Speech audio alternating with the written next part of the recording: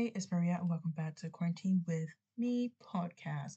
So, I've been on literally a 2 month hiatus, which is incredibly unexpected. I know someone's rolling their eyes at me, being like, "Girl, you always on a break." I didn't plan for it to be this long. I've literally been busting my ass from college, which I'm going to do an episode on because I'm almost finished. And I feel like I should tell everybody what I've been doing because, as I should.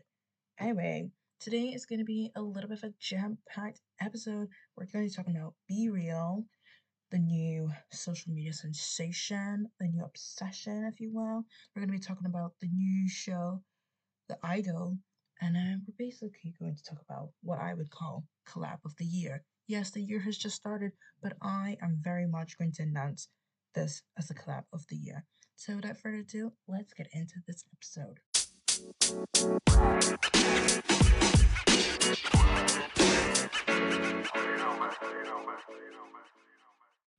Be Real. I got Be Real before Christmas. You're probably wondering, what is Be Real if you're part of my older demographic? Be Real is basically an app where every day at a different time, you have a 2 minute timer, take a picture of what you're doing exactly at that moment. So, if you will. And that's all you can do. You literally just take the picture, you can write a caption for it, and then you just react to other people's pictures. That is all you can do. It's very basic app, if you will. But yeah, I got Be Real for Christmas week because I was like, people keep talking about this and I want to be part of the talk. And it's been a few months now and I'm like so sick of it. Basically, the things I like to point out about Be Real is a very one dimensional app, but it's not actually doing anything to, like, how do I say, change social media in a way. Like, it tells people when you're late to post. It'll be like 43 seconds. And the thing I didn't realize is it says when other people take a screenshot of your stuff, but it also lets you and other people know when you've retaken your B reel. Like a few days ago, when I say a few days ago, it was probably like yesterday as I'm recording this. I was at KFC with a friend and then our B reel came on. I was like, oh my god, let's do B reel. And the amount of times we had to retake it just because we wanted the picture of both of us in it, but like from different angles. So we literally be retaking it over and over and over. And I forget that it literally tells you in the thing, it tells you it's like 5 retakes. Like, wow, do you have to publicly shame me like that? Apparently so. So yeah, they like to publicly shame me on retakes because I don't know why. I guess they're just keeping the real aspect, but it's a little bit too real. And the reason why I point this out is because I did not know this at the start when I got the app. I didn't realize until I was like looking at somebody else's story and I was like trying to pick a emoticon or whatever to react to their picture and it be like one retake. And I was like, ooh, you're not being real, honey. But yeah, that's something I wanted to mention. And also just another random thing that needs to fix. I got B-roll on my old phone. That was before I got a new phone. So when I got a new phone, I had to, you know, download the apps and sign in again. But for some reason, B-Real doesn't have like a login or sign in page, which is absolutely ridiculous. It just starts you off as if you're a new member. And I was like, what do you mean? I basically just lost all the people I added from my old B-Real. So I literally had to like cross-examine and re-add the same people on my new phone. And I had to literally put like, hey, by the way, this is like my second B-Real because I've got a new phone now. Like, do you know how ridiculous that was? Just to be like, yeah, guys, it's still me. Like, that was really annoying. It was so unnecessary and it was actually quite violent now I really think about it. Like, how dare you violate me? You're not fun. Yeah. So, Be Real, it was hot. It's not hot anymore. Like, now I've realized, like, it's really not that deep if I miss it. It annoys me the most when I've literally, like, left the house or I left the place with internet. And then I come back later and they'll be like, Be Real is on. And then after you finish posting, because it doesn't tell you when it's late unless you had internet when the notification came, you literally post and it'll be like 4 hours late. Or sometimes it'll be like 40 seconds late. And it's like, babe, that's actually not even my fault. You have the nerve to tell me that. So yeah, it always annoys me when I've literally just, like, I was just somewhere and I missed the B-reel. Or like, usually my B-reel comes at the most unexciting times. Like, tell me why there's like probably 5 B-reels of me in the house, me sitting in the toilet, me with my legs in the air like I don't care because I have nothing else to do to put on a B-reel. Like, it's quite insane, you know? It's really insane. Yeah. Also, this is just another thing. You see, I'm discovering so many things about this app. But yeah, I was getting my hair done on Saturday. I took a B-reel earlier on. And then I got my hair done a few hours later, and I was like, oh my god, this is such a good B-reel moment. Let me B-reel this. Because you can delete your B-reel and do it again and probably tell people that you've done that, but who gives a damn? I sure don't. So I was like, let me delete it and do it again. And I tried to do it again, but because I deleted it like 2 times, it would not let me. And it was like, you have, I don't know, it basically restricted me. They're like, you can't B-reel until the next notification. And it has the nerve to be like, ooh, your friend just posted late. This person just posted. This person just posted. That's the only times I ever know B-Reel's on, when it gives me a notification that someone's already posted. So it's like, at this point, B-Reel's not that deep. You know, it's like Snapchat streaks. When you get something new, you're like so excited and you want to be invested in everything in it. And then you guys later on, it's not fucking worth it. But yeah, B-Reel's not that cute. It's not that deep. I've just decided now, unless the B-roll comes on, I'm actually doing something notable and interesting, there's no point. The only reason why I even take a picture sometimes is because other people, I'm nosy. I'm a big nosy bastard. I like to see what other people are doing because they seem to have exciting lives. It's not that cute anymore. And if someone's like, oh my god, get in B-reel, don't. Don't get on it. Literally, like my friend who I was with when we were doing the 5 take B-reel. He doesn't even post on the B-reel unless he's actually, because I'm like, you never actually post on your B-reel unless you're actually with a friend. And that is so true. That is the mindset you should have. Don't post unless you're with other people. So B-reels, B-reeling, and that's all you guys need to know. Is the app worth it? No, it's not. It's just another social phenomenon that fails to change the direction of social media. That sounded like a really big kind of essay. Like, I sounded smart. Weekend, not the weekend like the physical Saturday, Sunday. We're talking about the artist, the singer, Abel. This is why his fan base probably calls him Abel, because you're probably like, oh, the weekend. And they're like, no, it's Wednesday. And you're like, no, the weekend, the singer. And someone else is like, oh my god, can't wait for Saturday. So they're like, Abel. And then everyone's like, oh, I don't know who you're talking about. But yeah, Mr. Abel, Lily Rose Depp, and this show, The Idol. I actually don't really know what The Idol's about. It's supposed to be like, I don't know, teen drama kind of discourse of dark media. Not dark media.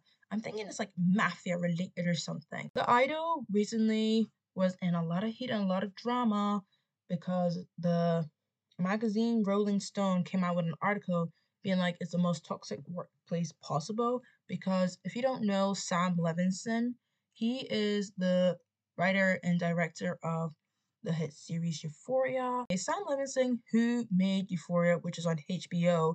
HBO have this new show they want to come out with called The Idol. And they said, Sam Levinson, you're good with Euphoria. Let's bring you in. So basically what happened was it seemed like the female director got kicked out because Mr. Abel was like, I don't really want a female perspective in this movie because as far as I know or as far as I've heard, the streets are saying this. By the streets, I mean Twitter. He is like an executive producer or some sort of producer or someone in power. So, most people know Weeknd for his music. So, like, okay, this might be the first time we're actually going to see him with other talents, because when artists move from one entertainment to another, they usually serve. Anyway, people are like, okay, we don't know what's going on with the show, but whatever. So basically, they said the workplace was still toxic. The show was basically already filmed. It was pretty much done and dusted, but Sam Levinson scrapped all the footage, scrapped the script, and made a whole new one, which was a lot more, I was going to say elusive. No, it's a lot more scary and dangerous. Basically, there's a lot of female perspective, but it's not even female's perspective, it's female trauma. And this has come out, and people are like, Sam Levinson actually has a problem with representing or showcasing women in his films or projects, which is literally a problem. It's like, why does every woman in your show need to be like on drugs or cocaine or traumatized, raped, all these sort of bad things. And one of the leaks or rumors that came out, I will be posting um the screenshot of it on my Instagram. Basically, there was this scene that got scrapped where Lily Rose Depp's character, she's a main character. If you don't know Lily Rose Depp, she's Johnny Depp's daughter. There you go. Anyway, Lily Rose Depp was apparently supposed to hold an egg in her vagina. For JJ, she's supposed to hold an egg. And if I'm reading this correctly, if the egg stays in her vagina. Oh my god, I need to stop. This is not even funny. I just love saying that word with that kind of voice. Anyway, if the egg stays in her downstairs area, the Weeknd's character will not, trigger warning, rape her. But no. Yeah, if it stays, he will not rape her. But if she drops it, he will rape her. It might be the other way around. I need to pull up my sources. But I read this and I was like, what the actual fuck? This is really insane and crazy. And then people are like, Sam doesn't know how to represent women. He's actually a problem. So people are talking about Sam Levinson, how he's a problem to society, and men are really taking over the narrative of female stories and women driven stuff. And it's like, there is not one show, if I'm thinking about it, who like represent women properly. Either they get cheated on and they still go with a guy, or like they go with a second option choice, like the bum. You know, they don't give the girlies many options, and this is why we're all gay. That took a turn. Basically, it's like, who are we supposed to stand? Like, we have to stand someone, but they still make bad decisions. Like, for example, his character Cassie in Euphoria, bad decision after bad decision after bad decision. Like, she was messy in the first season, but all the kind of improvement or discourse that the people wanted, he absolutely annihilated us and he gave us worse. Like, if Cassie Hive, they were scraping the barrel.